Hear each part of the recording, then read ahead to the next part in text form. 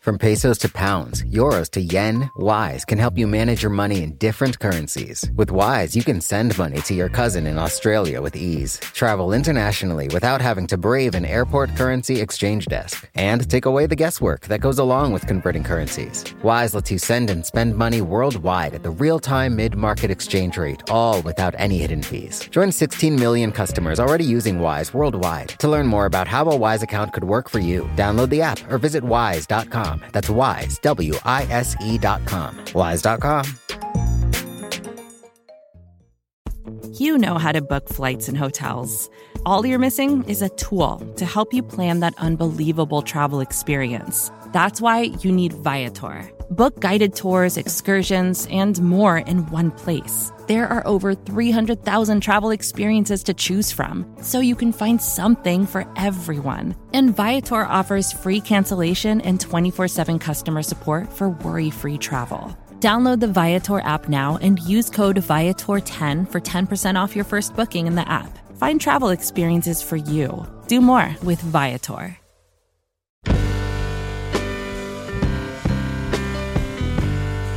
Hello and welcome to the Longform Podcast. I'm your co-host, Evan Ratliff. I'm here with Max Linsky, my other co-host. Aaron is off today.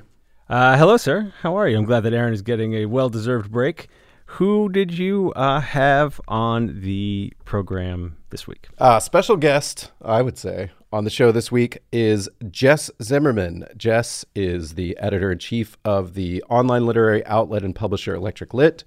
She is also a prolific and brilliant essayist with a new collection out called Women and Other Monsters. She writes about feminism. She writes about literature and culture. She writes about things that happen online.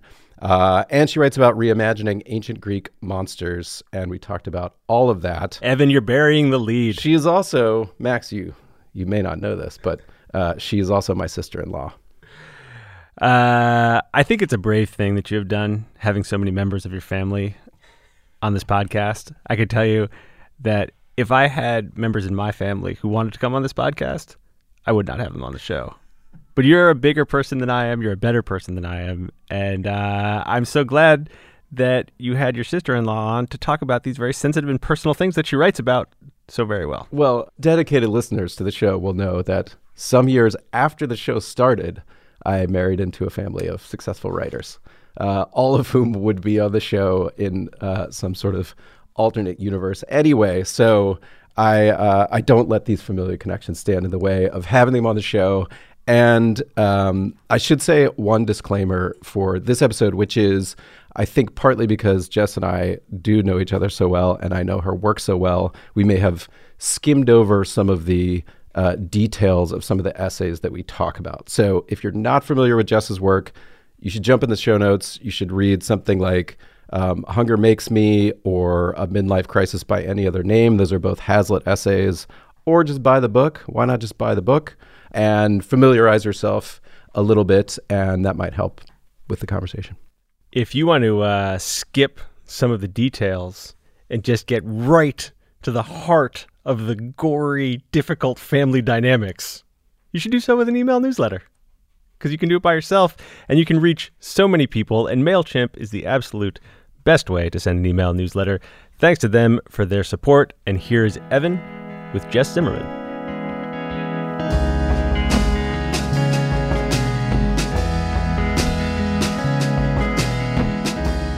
Jess, welcome to the Longform Podcast. Thank you for having me. You are a unique guest for the podcast in that you're probably the first one that the previous day I was standing with you on a playground watching my children run around. Too cold a day to stand around on the playground, but we'll just put that up front, that we are in fact related by marriage. Yep. I did a terrible job of looking after your children, by the way. Zaylee absolutely bamboozled me into letting her climb on way more fences than I was. And then I told her that if she didn't hurry up, we were going to take her to a mush restaurant where all of the food was mush. And she ended up deciding that as long as she could get French fry mush, that was actually fine. So she's much smarter than I am. Well, this is what ants are for, exactly, to provide this kind of guidance. But I also feel like vis-a-vis your writing, although I am related to you, I'm not like a character in your writing. Like, I don't appear in your writing so far. But I will say that being close to you kind of enhances the curiosity that I would naturally have about how a lot of this works, particularly when it comes to essay writing, personal essay writing, and how you go about it. So that's what I want to pursue. And I think the easiest way would be actually just to start with the book, because it intermingles these different kind of genres almost. So first, maybe can you describe in the most basic way what Women and Other Monsters is about? Yeah, absolutely. So it is I think of it as personal essay, but in a lot of ways it is, like you said, a hybrid of personal and critical essay, because my sort of animating force is not really writing about myself. It's writing about feminism and writing about the way that we culturally treat women and people that we see as women. And so what I'm doing in the book is looking at that through the lens of these mythological stories about monsters, which are part of Greek mythology, which has really like trickled down into sort of every level of Western culture. There's a reason that a classics department, in the sense of people who study Greek and Roman antiquity, and the classics in the sense of the works that we think of as kind of the bedrock of Western culture, use the same word. And so these are stories that come from antiquity, but that are still really kind of just the stories that we use to interpret the world. And so when some of those stories are about female monsters, and many of the monsters that are in these stories are female or coded as female, those are kind of stories that we unconsciously apply to the ways that we think about women and sort of women adjacent people in our lives. You know, we still call people harpies, we call them gorgons, we talk about screen sirens. And so like these narratives are still with us. And it's just a way into sort of talking about the ways that women are constrained.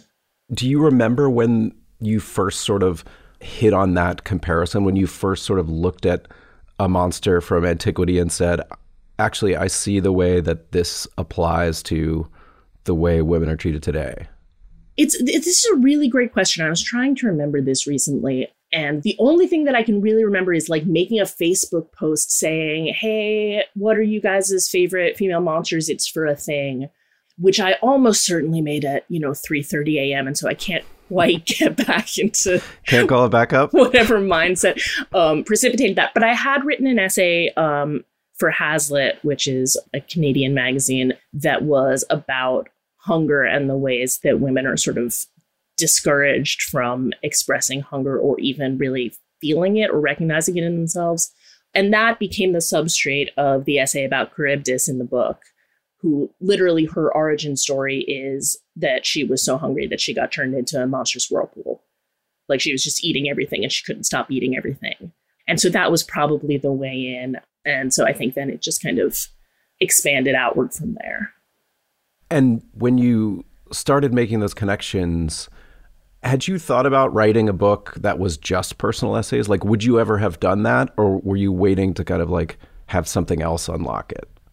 I mean, I had certainly thought about doing it because it does seem easier to me, because personal essay, as it turns out, is just like a mode that makes a lot of sense to me. It took me a long time to kind of get into that mode. I wrote a bunch of different other kinds of things. I was a journalist for a while. I was an opinion columnist for a while. And writing those things always felt very hard. But I definitely had a sense that if you write a book, it should be...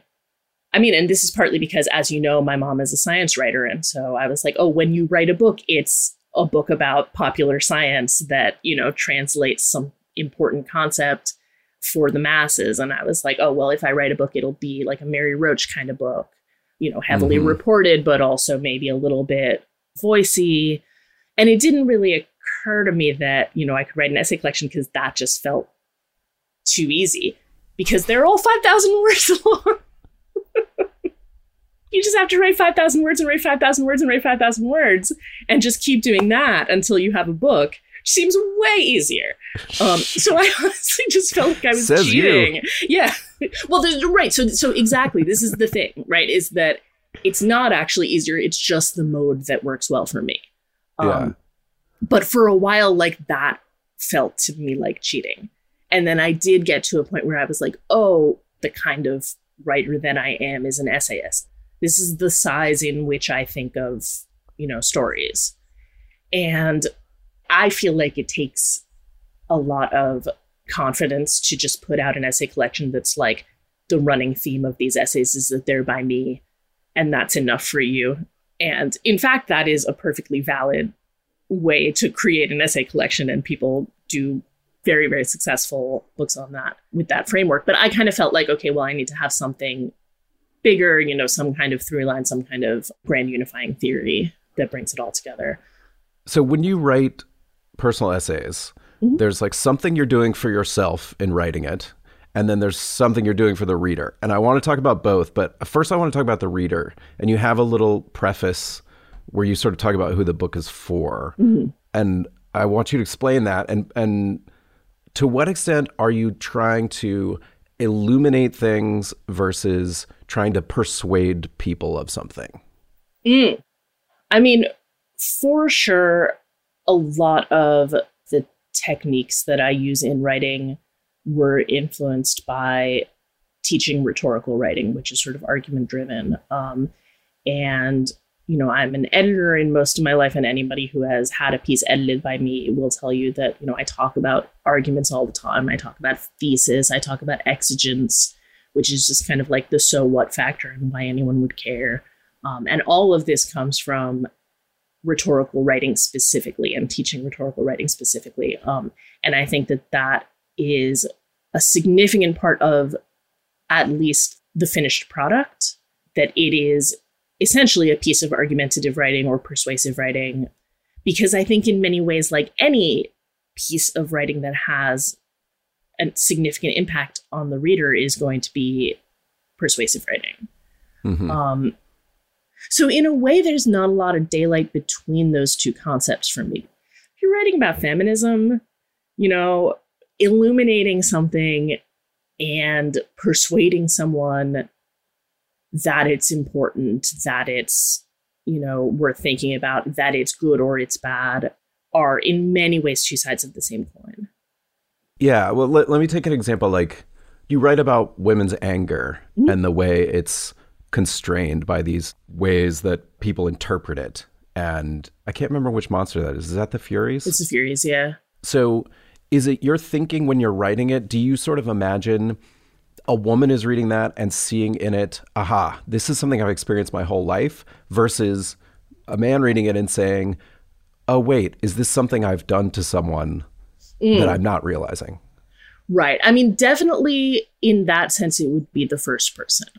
I still think that that's sort of a work of persuasive writing, because you do have to persuade someone to notice something and to care about something, even if it's something that they've seen in action.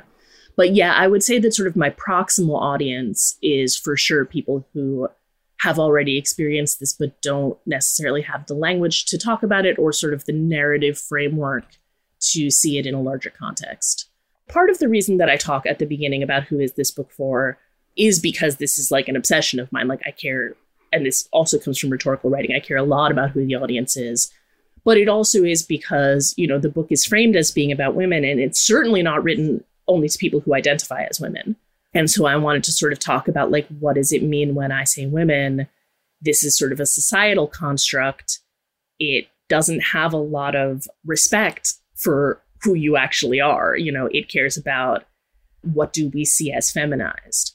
And that can also happen to people who identify as men and were raised as men and have never been other than men, or have never been seen rather as other than men, because there are certain personality traits or, ways of speaking or ways of acting or things that you care about or you don't care about that still kind of get feminized, and the way that you're treated if you don't live up to expectations in that case has a lot of overlap with kind of expectations that are put on women. And so even if you're reading it and it's not super near to your experience, there will, I think, occasionally sometimes be a flash of, oh yeah, this has happened to me.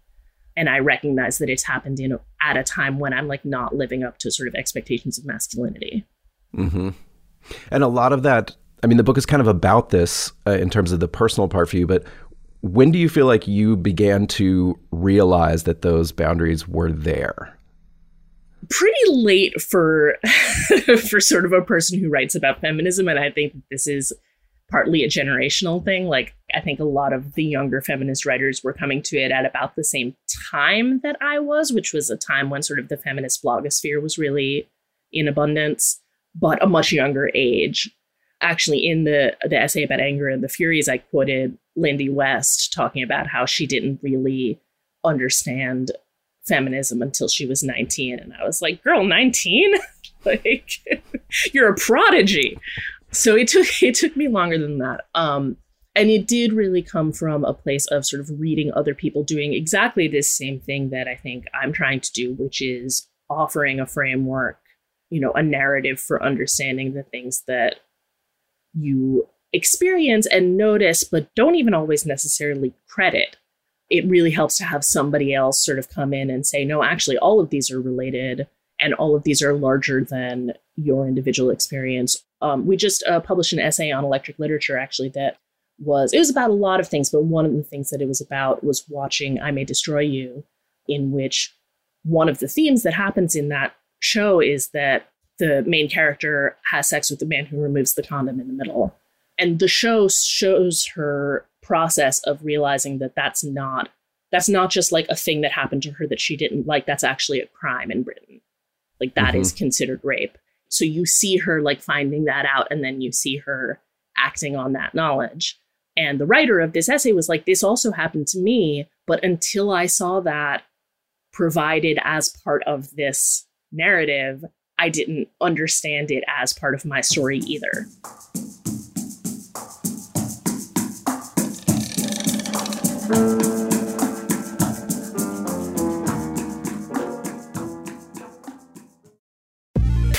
Wise is the app that makes using different currencies easy.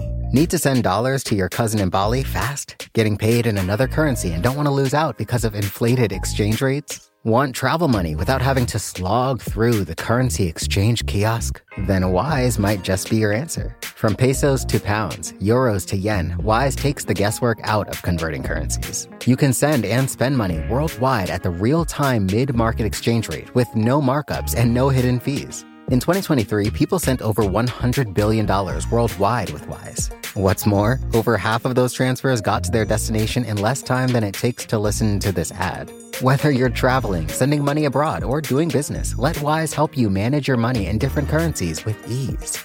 Join 16 million customers already using Wise worldwide. To learn more about how a Wise account could work for you, download the app or visit wise.com. That's Wise, WISE.com. Wise.com.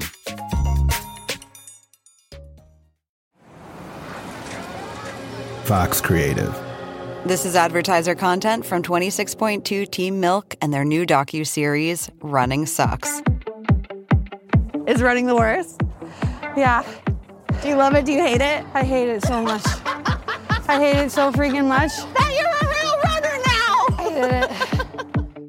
I'm Abby Ayers, a 37-year-old mom from Utah who found herself running across the Manhattan Bridge in my first race ever. Running Sucks celebrates women who run and the running communities that carry them across the finish line. Running helped me in so many ways postpartum.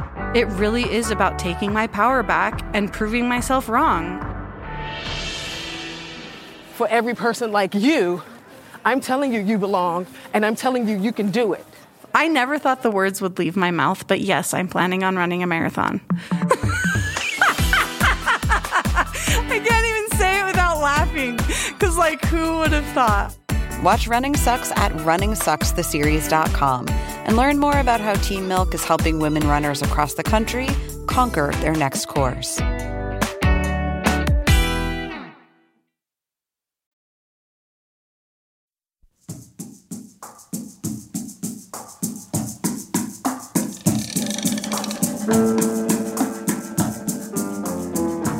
And there is a lot of looking back at your own life in the collection of essays, and there's an extreme level of vulnerability in some of these essays. How do you sort of put yourself in the space to write that way? Does it come naturally to you? Do you have a process? Yeah, it does. I mean, it does not come at all naturally to me. This part I do not like. And I think that what makes it possible is that I don't really think of it as confessional writing. Like, to me, confessional writing is this specific mode where you're like, oh, let me sort of barf on you everything that I feel about everything. And the kind of goal is to express and to, have catharsis. And you actually said at the beginning of this part of the conversation, you were like, oh, there's some aspect of this that's for you, and then there's some aspect of this for the audience.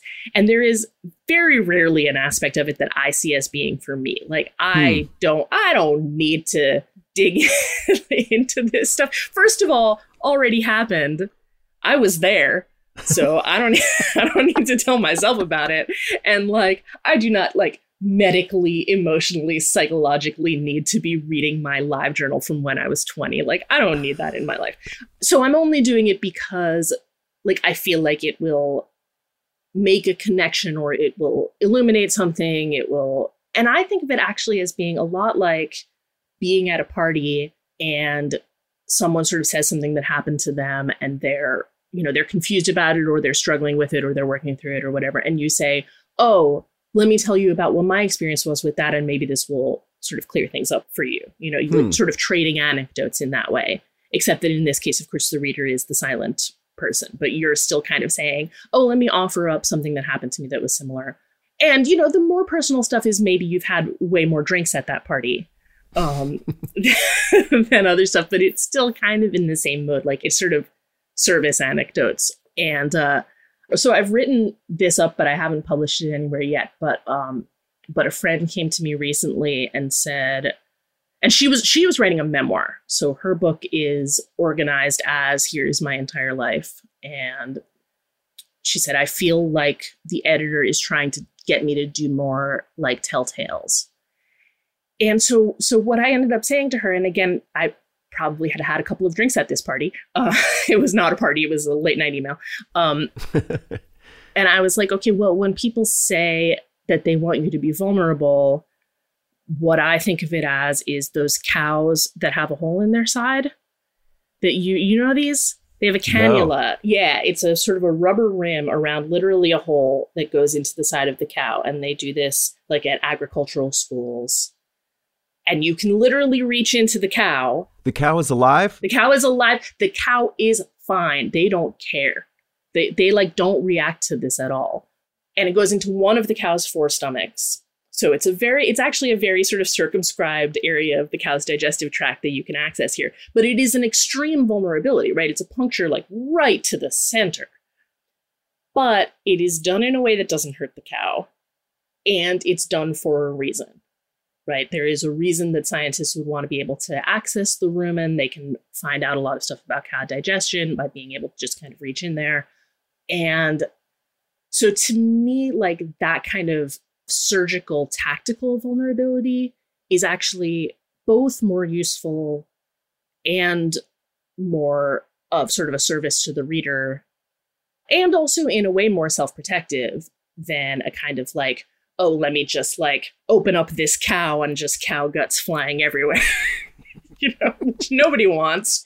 But at the same time, you can't just be like, here is my beautiful cow, look at its digestion, and you don't have a hole in the cow and people are just staring at the side of a cow. Right. Now, that's all I want to talk about. I want to go Google pictures of this situation because I can't quite imagine it. But the cow in that case, like, you say they don't care. It doesn't bother them. And there's a parallel there in that it feels like you're writing about things that are vulnerabilities, at least about the way you used to be, like how you feel about your body, how you feel about relationships, like all of these things are woven in to stories of monsters and how women are made to feel like monsters. But also, is your feeling like you already have the armor to put those things out there, or putting them out there as a kind of like act of defiance, like, fuck you, this doesn't bother me? It's not quite either of those things. I think it's closer to the second as like an aspirational approach, but I would say that, I mean, it does bother me to a certain extent, and like I do care, and I recognize that like the vulnerabilities are vulnerable. It's like if everybody can just reach into your stomach, that's freaky. That's a little freaky. Mm-hmm. But my goals are sort of to be, and this is kind of where the cannulated cow metaphor comes from. My goals are to be kind of exactly as vulnerable as I feel is necessary. And that's not necessary to me. That's necessary to the observer, to the reader, or the cow scientist. So it's kind of like, okay, well, if this is out there, it's out there because in order to make the larger point that I wanted to make, which is not for me, it's for you, like I had to give this level of access. And so it's less that I'm like, oh, I'm putting this out there and fuck you, I don't care. And it's more like, oh, I'm putting this out there so that you can hopefully at some point say, fuck you, I don't care what you think of me. But so it is like, it does kind of feel more strategic than cathartic, for sure. There's also, I feel like there's woven into the book, there's this like hyper modern and the ancient, like I think of you as a person of the internet, not of the internet, but like a person who knows the internet much better than me, a person who I would ask like, what's going on with this thing on the internet? Please explain it to me. And so I wanted to go back a bit because I know you were like early to the internet, and I feel like that may have been a part of the writer you became. So when did you come to the internet, and what form was it when you did? So I got my first personal email account, I think in 1994, which I don't know if it's early. It might be early, but I was 14. So like for a lot of the people who are writing now, who are sort of that crucial bit younger than me, the idea of, I think, not having an email address until you're 14 would be inconceivable. So in that sense, I was kind of like early to the internet and also late to the internet. Before that, I might have, like, I think we might have shared one. You could reach me if you emailed my dad. My dad was an academic, so he had an email address like pretty early. But I got one through my school because I went to a math science computers magnet. And so what we had was a VAX account, which like doesn't even, I don't even like really, a VAX is a giant computer basically, and you would have an account on this dedicated computer. And then we later got Unix accounts, and I spent, most of my, instead of text messaging, we'd use this program YTalk. So people who all had accounts on this same Unix computer could use YTalk to talk to each other. And it was just like green on black text, and it would split the terminal window into however many boxes there were of people you were talking to. So if you were talking to more than like 3 people at a time, you would see like maybe a couple of lines of text, and then it would scroll off because they were all these tiny little boxes. This is how I learned to touch type, because if I wasn't looking at the screen, I would miss things. And you would also like see what people were typing as they were typing it. So there wasn't the like you had to be watching just in case they thought better of it and like deleted it. And you had to have like seen what they were saying before they stopped saying it. So, I mean, how this sort of influences me as a writer, it definitely does. It might take like more sort of consideration to figure out exactly how. This is actually part of my next project, is going to be about the old internet. Oh, interesting. Yeah. I didn't even know that. Yeah. Well, I mean, partly you're writing, but also were you a person who found like a social world on the internet that you felt was different and better than what you were getting in life? Yeah, absolutely. Absolutely. And I think that, I think insofar as the internet contributed to sort of me as a writer, sort of being a person who existed in text was a very important part of my teens and also my early 20s, at least.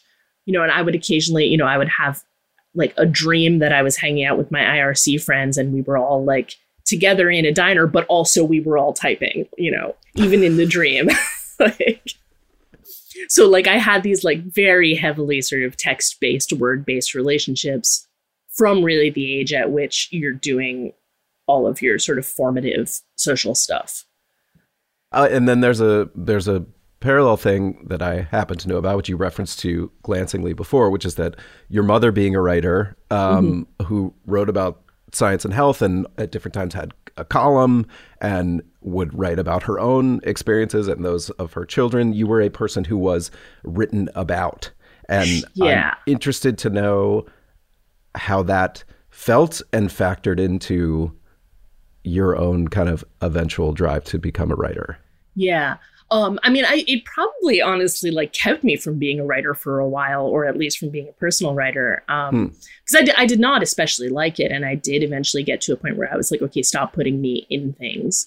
I did not like being kind of pinned down in text in a way that was filtered through someone else's perspective.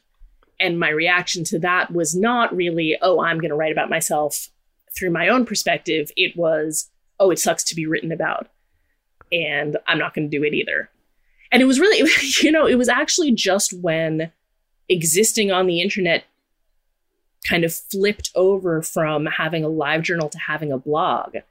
I think that was probably the thing that did it, because that made being a social person who existed on the internet and who was social on the internet, that went from being kind of a turned inward situation to a publishing adjacent situation. Live journal, you're all kind of looking at each other. You're in a huddle. You're looking inward. You can lock things. And then a lot of the people that I was blogging with when I was, doing sort of early blog stuff had kind of plucked me from live journal and said, I like how you write. Will you come and write for this blog? And then that became sort of a public facing thing. And I kind of slid into writing in that way. Was there a moment when you sort of realized it, where you said, oh, wait, I'm doing the thing. I'm doing the thing that I had resisted? That I legitimately tried not to do. Yeah, I mean, for a while, and this is embarrassing, but I feel like I can say it because it's hard to find these things anymore. For a while, I was writing for XOJane. And I definitely had a moment where I was like, even as a blogger, I was very kind of played a lot of things close to the vest, and I was not very vulnerable, and I was not very self-disclosing. And there was a real hunger for it, and people were asking for more of that, and I was trying to sort of learn how to do it. But it wasn't a natural mode for me. And then I was writing for XOJane, and I was doing it because, in my family, writing is a job, and they had offered me some money. So but I was kind of like, oh, I'm actually writing for the part of the internet that is most famous for this really over the top confessional self-disclosure. What exactly does that mean about me? Which is not a question that I really have an answer for. I didn't sit super comfortably in the sort of XOJane universe. Which was, as you say, was extremely confessional, and they would almost, I mean, I feel like their reputation is they would almost coax people into exposing more and more about themselves, because that was more and more traffic, regardless of whether or not it had some value to readers or whatnot, or especially to the writer. Yeah, they were definitely part of what I think has been called sort of the personal essay industrial complex. And they kind of wanted the worst thing that had happened to you, because, and which is for a multitude of reasons, not all of which were crass. There is certainly the aspect where it gets more attention. But there is also the aspect where there was a very strong community around XOJane. And it was because I think people felt spoken to. These very specific, young white women basically felt spoken to. So I do think there's some value in that. But once I kind of fell into this mode of being able to tap into personal writing, then I started thinking about okay, well, what are other things that I can do with this? What's a way to kind of elevate this from just, here's the thing that happened to me, right? Because that's kind of the XOJane signature, right? Is it happened to me? And I was like, okay, well, and then what? And then who cares? Which is going back to exigence, right? It happened to me, so what? Well, that takes me to the editing part of it, because I feel like you're known as a particularly generous and expert editor of personal essays. And that, in my experience, is a very hard type of editing to do. And I wanted to know, so you've described a little bit of what you're aiming for, but what do you do when you get a piece? Is there a process by which you try to start and arrive at that point? Yeah. I mean, it does, I do look at them a lot of the time through a rhetorical framework. So I want to know, that I can express what the point of this piece is and what it's about, even if it's very, very beautifully written. And it can be tempting, if something is beautifully written, to say, oh, well, it doesn't really have to have a specific thesis that could be expressed in a sentence. It's just a vibe. But I'm obsessed with thesis. I just want to know what the take home message is. So that's definitely something that I look at if I get a very personal piece, is I want to make sure that the parts of it that are personal are there for a reason and that they're doing something.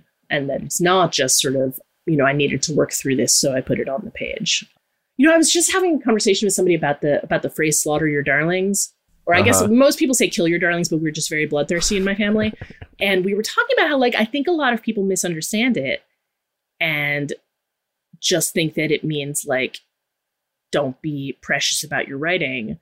And what it actually means, or the way that I was trained to understand it, is that, the parts that you love the most are probably the parts that aren't doing anything for people who aren't you.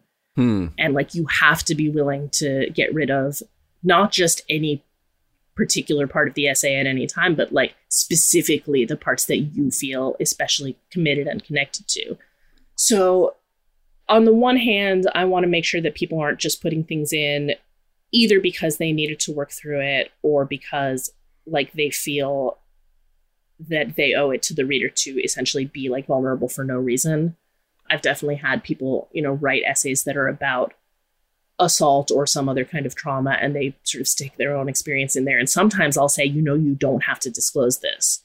This stands without your personal experience. Think about whether this is what you want to be writing about. And, on the flip side, you also want to make sure that people are giving you enough. So, I encounter a lot of writers who are people like me who would love to be vague and would love to say the word this with no obvious antecedent and not sort of take you through the actual experience, but just kind of gesture towards it. And you do really have to balance both of those things. The self-disclosure has to be there for a reason, but it also has to be there. And a lot of the time I'll say, you don't necessarily need to say more about what happened to you. What you can say more about is what happens, right? But you have to spend more time in that feeling.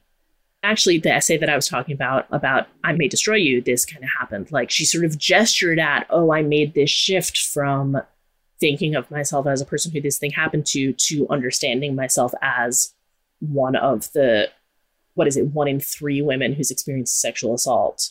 So that changed my narrative. And I was like, you don't have to give us the details of the experience. You can keep that to yourself. But we need to hear more about that shift in your self-identity. And do you feel like you have to give people, are people sort of very aware of the way that these things happen on the internet now? Or do you feel like you have to find yourself saying to them, if this goes viral, you have to think about what's going to happen to you harassment wise or just exposure wise? Yeah. I mean, I feel like most people are either thinking about that too much or not enough. And I have one go-to writer who is also a memoirist, and Sarah Kerchak, she wrote a memoir about her experience growing up with autism.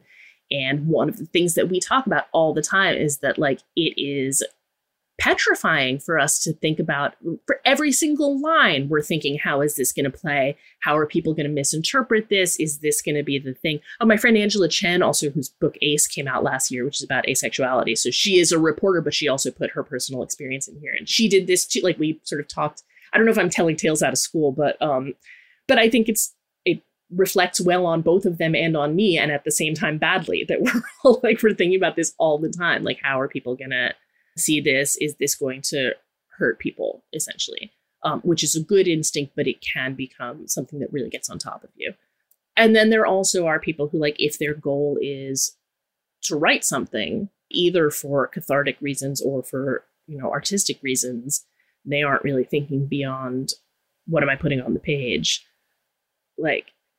Either, think about whether you want to be disclosing this, or, occasionally someone will kind of write themselves into a corner where they wind up making a claim that I don't think they want to stand by. And then I'll say, okay, what you're essentially saying here is XYZ. I don't think you mean that. I think you just wound up here by following a path.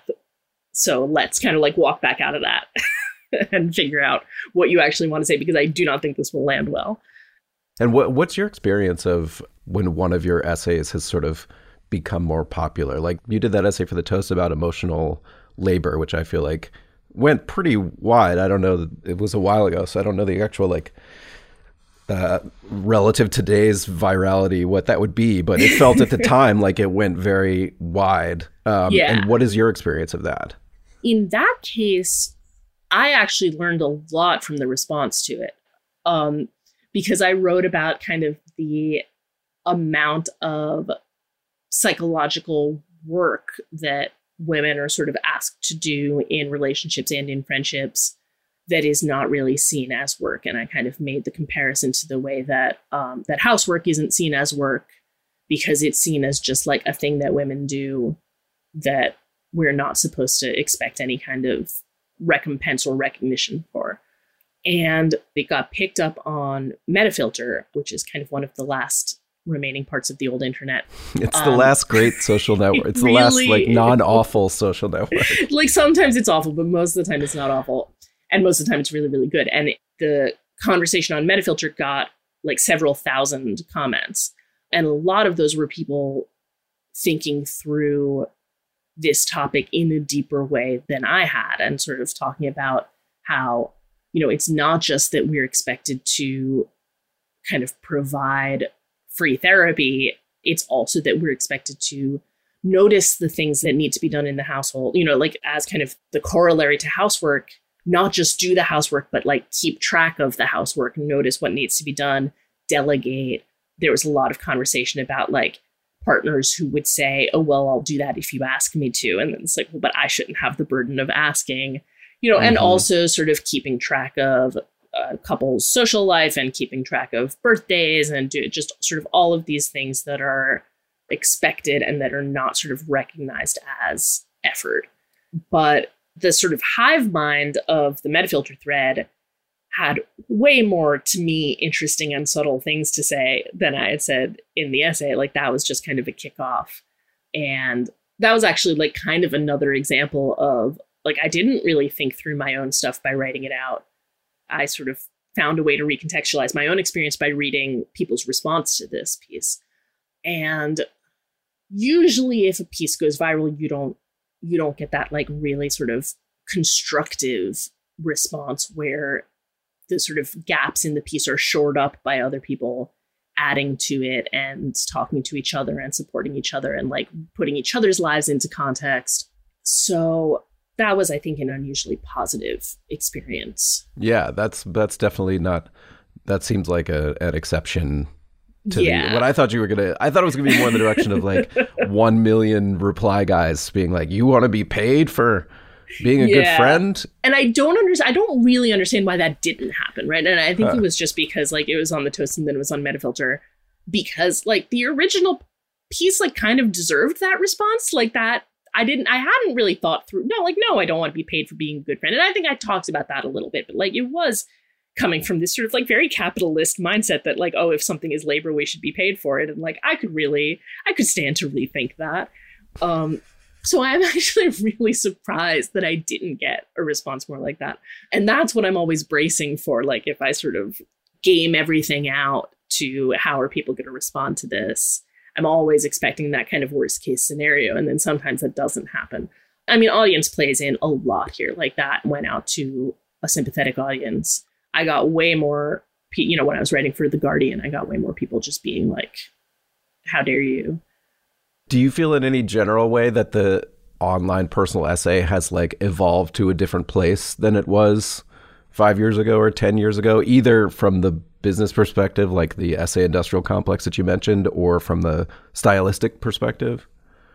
Yeah. I mean, there are fewer and fewer places that publish them, because for a while when there was this personal essay boom, publications were sort of creating first person verticals, and a lot of those have come back down. So what we're seeing that's interesting to me, places like Catapult and Hazlitt, and I hope Electric Literature, is finding a way to like marry the essay, which it, as sort of a literary form, right, as a creative nonfiction form, with a sort of broader, more internet focused or internet optimized kind of subject matter and framing. And this is something that like I try to do at Electric Lit. Like I also want to put up things that are beautifully written or especially interesting, or, that are elevating new writers, but then I still want to be, talking to an internet audience and giving them kind of the headline and the framing that makes them understand, like, oh, this is relevant and important to you, and this is worth, stopping your scrolling for. How do you suss out what that is? Like, where does that understanding come from? Partly from just being way too online. So I actually, literally right before we started this recording, I had the meeting that I have every week with our social media editor, where we basically say, what are people talking about? And what do we have that relates to that? So, of course, today we were like, okay, everybody wants to talk about the Meghan Markle interview.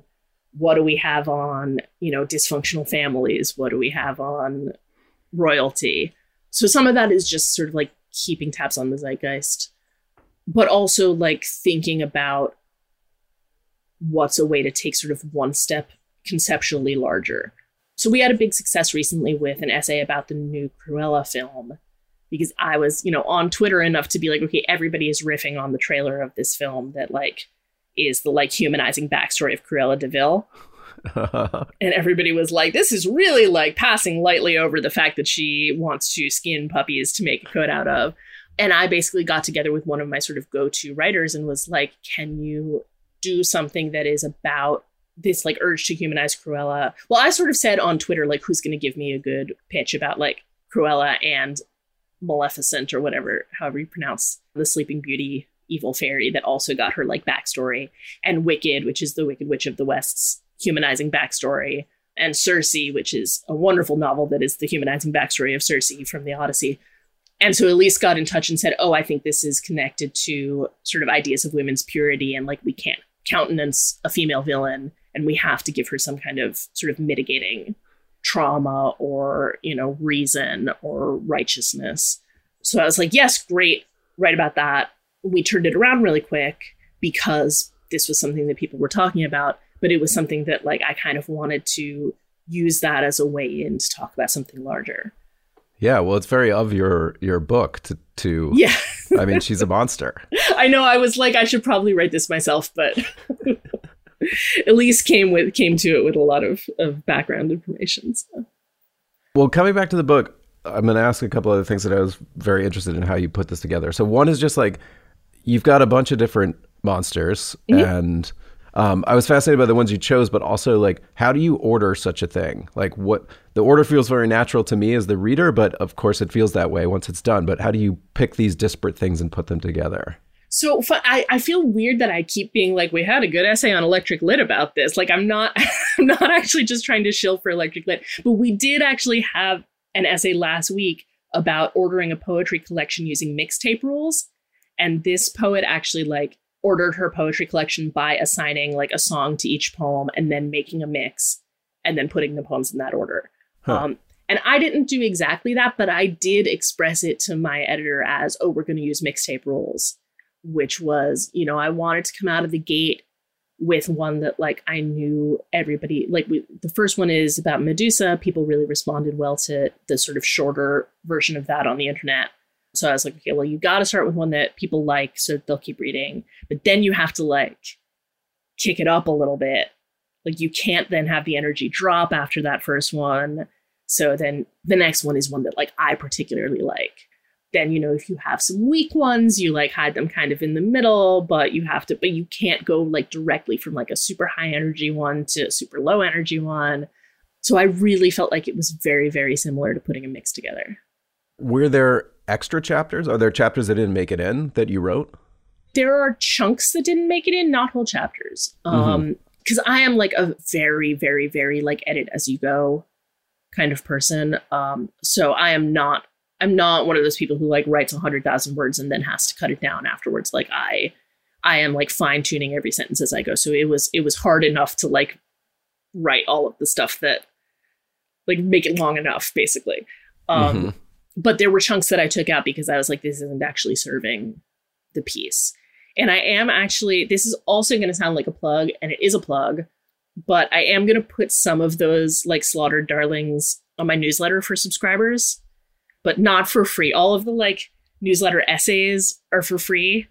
And I'm like, no, you have to pay me if you want to see stuff stuff that I didn't want to publish. The stuff is not published for a reason. Yeah, exactly. So you talked about not loving being written about when you were younger, and it's a bit different because you were young and you didn't have any choice in the matter. And eventually you said you didn't want that to happen anymore. Right. But there are people who are written about. I mean, you write very eloquently and in great depth about your marriage and what happened there and leaving your marriage. And did you feel in the same way? I mean, no one's named, but that it should be their choice whether to be included, or it should be your choice whether to write about that? It's your experience. Yeah. I mean, I think that's a really like live question for anybody who writes about themselves, right? Is like, how much of that is your story? How much of the parts of your story that like overlap with other people are yours to tell, and how much should people have input on? And in that particular case, it was tricky because like, this is a person who like didn't hurt me, who didn't really hurt me, and it like didn't do anything wrong, right? Like, it's very easy if you're writing about someone who was a harmful influence on your life to be like, well, I don't care what they think, so I'm going to say whatever I want. And it's actually only my perspective that matters. And it's a lot trickier when it's someone who you don't want to necessarily like give them veto power, but you also don't want to accidentally make them the villain. So the way that I handled that, and I wouldn't necessarily say that it's definitely the right way, it was just what I did, is just worked hard to like make sure that what I was talking about was not putting words in anyone else's mouth. So not talking about sort of what anyone else felt, not talking about, well, okay, so we're talking about my ex-husband. Like, I didn't want to say, here are ways that he did bad things and I did good, like I just didn't, like, I wanted to keep it focused entirely on like, this was a psychological drama that was happening for me that I am telling you about for reasons. And also he was there. Mm-hmm. And I didn't want to make him like a character too much, because at that point I would have to either kind of make a lot of excuses for myself because I was the one who was behaving badly, or I would have had to ventriloquize him a lot. And I didn't want to do either of those things. I mean, I didn't want to like spend a lot of time on myself as a villain, but I will say that it is really important to not try to come off well in personal writing in general. So like I didn't want to like spend a lot of time like flagellating myself just so that I could sort of put this story in there. So my sort of way of dealing with that was to be as kind of forthright and candid as possible about what was going on with me, and then recognize that this was a thing that affected him, but not try to sort of talk about like what he did or what he felt about it. So and then the kind of flip side of that is that people that you know, whether him or in your family, are going to read this book. Some of us already have, and I don't want to over-index for this, but like there's a chapter on Lamia. Is that how you pronounce the monster? Sure. I keep meaning to ask. I have a friend who's a classics professor, and I keep meaning to be like, can you just give me like a pronunciation guide for 5-year-olds so that I make sure that I don't embarrass myself? But I haven't done that yet. I mean, I would say Lamia, but I might be wrong. Okay. So this is the child-eating monster, which leads into and is woven in with a discussion of whether or not you want to have children, and the pressures that are put on women around that, and how you can kind of never go the right direction. Like you always fall down no matter what you choose. Yeah. And I think as a person who knows you and is close to you, like it's definitely the case that I have perhaps mused aloud to your sister, like, does Jess want to have kids? And here you have provided a multi-thousand word exegesis on this topic. But as you're doing it, is there any consideration that like all these people around you are also going to read it? And is that a good thing or a bad thing? Yeah, I mean, that was one that I did. I mean, I let my husband read the entire book, but that was one that I was particularly like, okay, you have to like, and this was like, none of this was new to him. It was all stuff that we had talked about, but I was like, you need to look at the way that this is going to be treated and make sure that it's okay with you. I mean, in a way, like this is sort of putting me on blast because I did actually mention Sam in that essay, and I don't think I ran it by her, but it wasn't, it wasn't negative or anything. It was just like, you guys had a child and then you had another child. That's, But I fact check true. That checks out. But yeah, so like, don't necessarily listen to me because I'm not always the best at like checking with people to make sure it's okay if I mention them. But in a way, what you're asking is a lot more interesting than that, which is not just should you ask people if it's okay if you put them in the piece, but like, how do you feel about people essentially having this like window into your thought process that is like having like a whole difficult conversation downloaded straight into their brain, but they're not actually being allowed to take part in it. And that's in a lot of ways better for me. Like if I would rather have the conversation that way because I have a lot more control. I suppose it might be unnerving for someone else to read it. You know what? This is a way in which being someone who has been social on the internet for so long and who has really never been social not on the internet, who doesn't really have like a great way of interacting with humans that's not text mediated, that like it makes me think that like that makes this kind of a new idea on me. Like, oh, how would people feel about finding out what's going on with me by reading a big chunk of text about it? I don't know. Is there another way to talk to people? Like,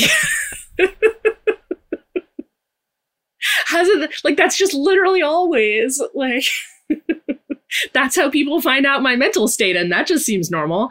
Well,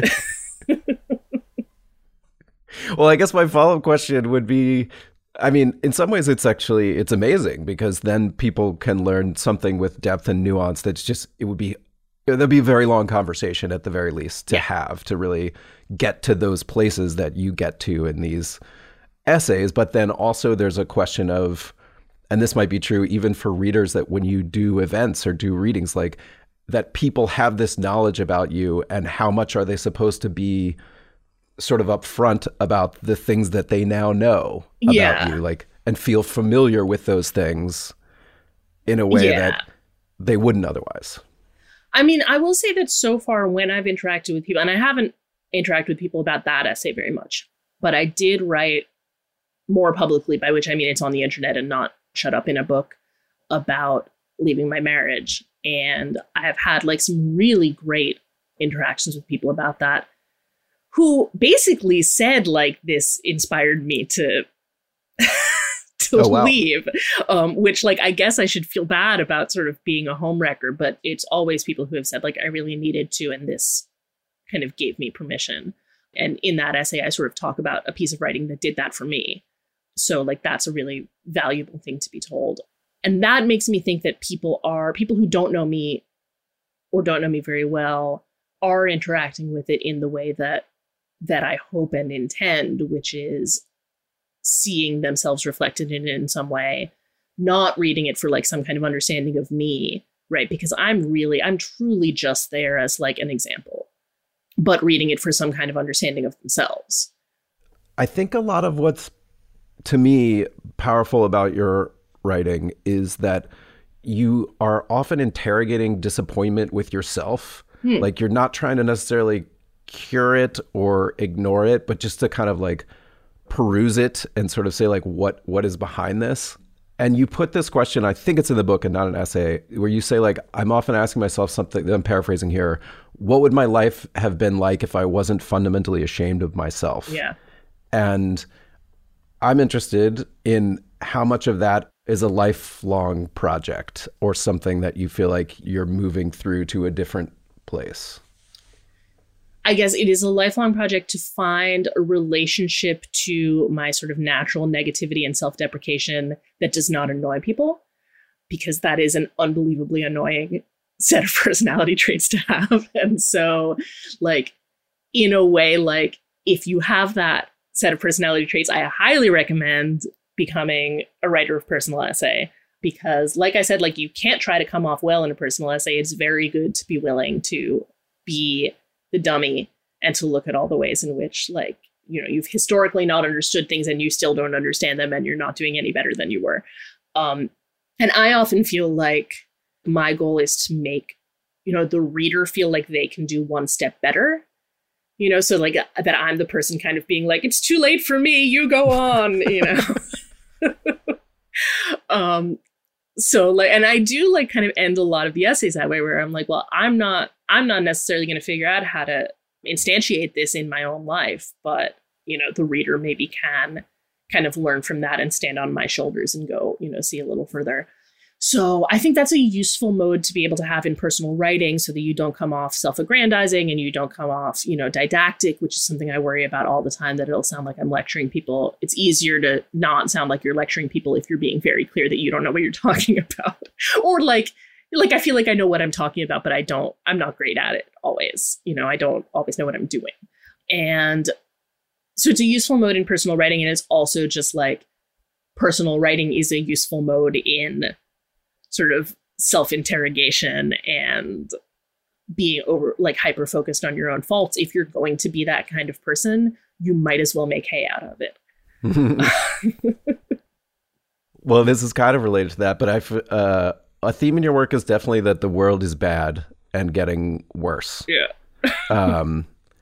Do you feel like, is there anything that could shake you of that? And do you feel like that's fundamental to what you write about? It is, like, in a sense that it's always something that I'm grappling with, I think. I don't want to always come down on a negative or like cynical note. But again, like, this is an annoying personality trait that I have. And so it's going to sort of be in there in some way. And so I have the option where I can write and say, well, the world is bad and getting worse, but we have to find a way to like kind of get through it together. Or the world is bad and getting worse, and I don't really know what to do about that. And I actually tend a little more towards the first one. My friend Sarah Miller is the best person I know at doing the second one. She is like a perfect writer of like, everything is terrible.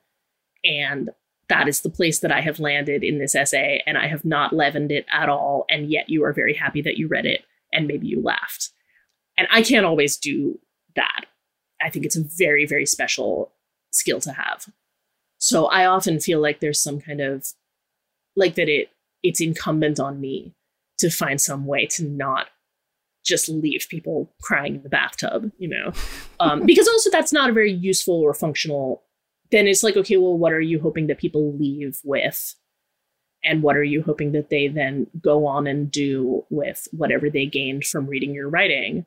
And I don't want them to, you know, dissolve, or at least not only. So you do want to kind of galvanize people, and you do want to feel like, you know, at minimum, you're kind of inspiring people to like rethink things, or to do like something sort of proactive, even if you're not inspiring them to optimism in any way. So I do try to like keep from at least like falling into the abyss in that sense. But at the same time, like, objectively shit bad. So, and I think that like a lot of things that are bad, it would be easy for me to ignore, right? Because I am white, I am like relatively financially stable, I am educated, I live in, you know, an industrialized nation, you know, I have a desk job, I am working from home right now. I'm generally not ground by a lot of sort of the gears of toxic capitalism. And so I have, in a sense, a responsibility to keep that in the corner of my eye and to sort of incorporate it into wherever it is that I decide to land with an essay. All right, Jess. Well, you know, there's only one way that this episode can end. Yes? I love you, Jess. I love you too, Evan. I love you too. This was really, really fun. And I guess the other inevitable way that it can end is that I'll see you at Family Zoom on Saturday. Yeah. This is it'll be a mere temporary pause. Although the conversation is a bit different, but totally different, yeah.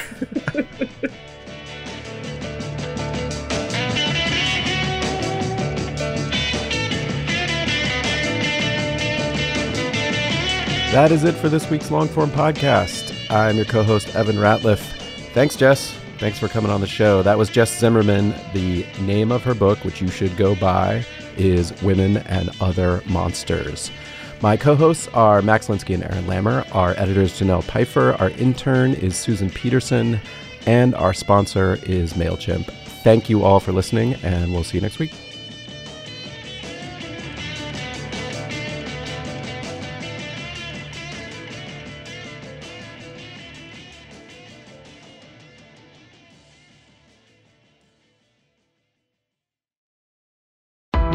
Why do you run?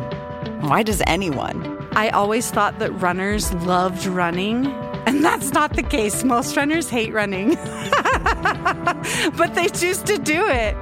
In the new docuseries Running Sucks, brought to you by Teen Milk, Abby Ayers learns why women runners everywhere are driven to go the distance. It really is about taking my power back and proving myself wrong. Teen Milk is about fueling women's performance and helping them along their marathon journeys. You can sign up now for the inaugural Every Woman's Marathon taking place in Savannah, Georgia on November 16th, 2024. Learn more and register at everywomansmarathon.com.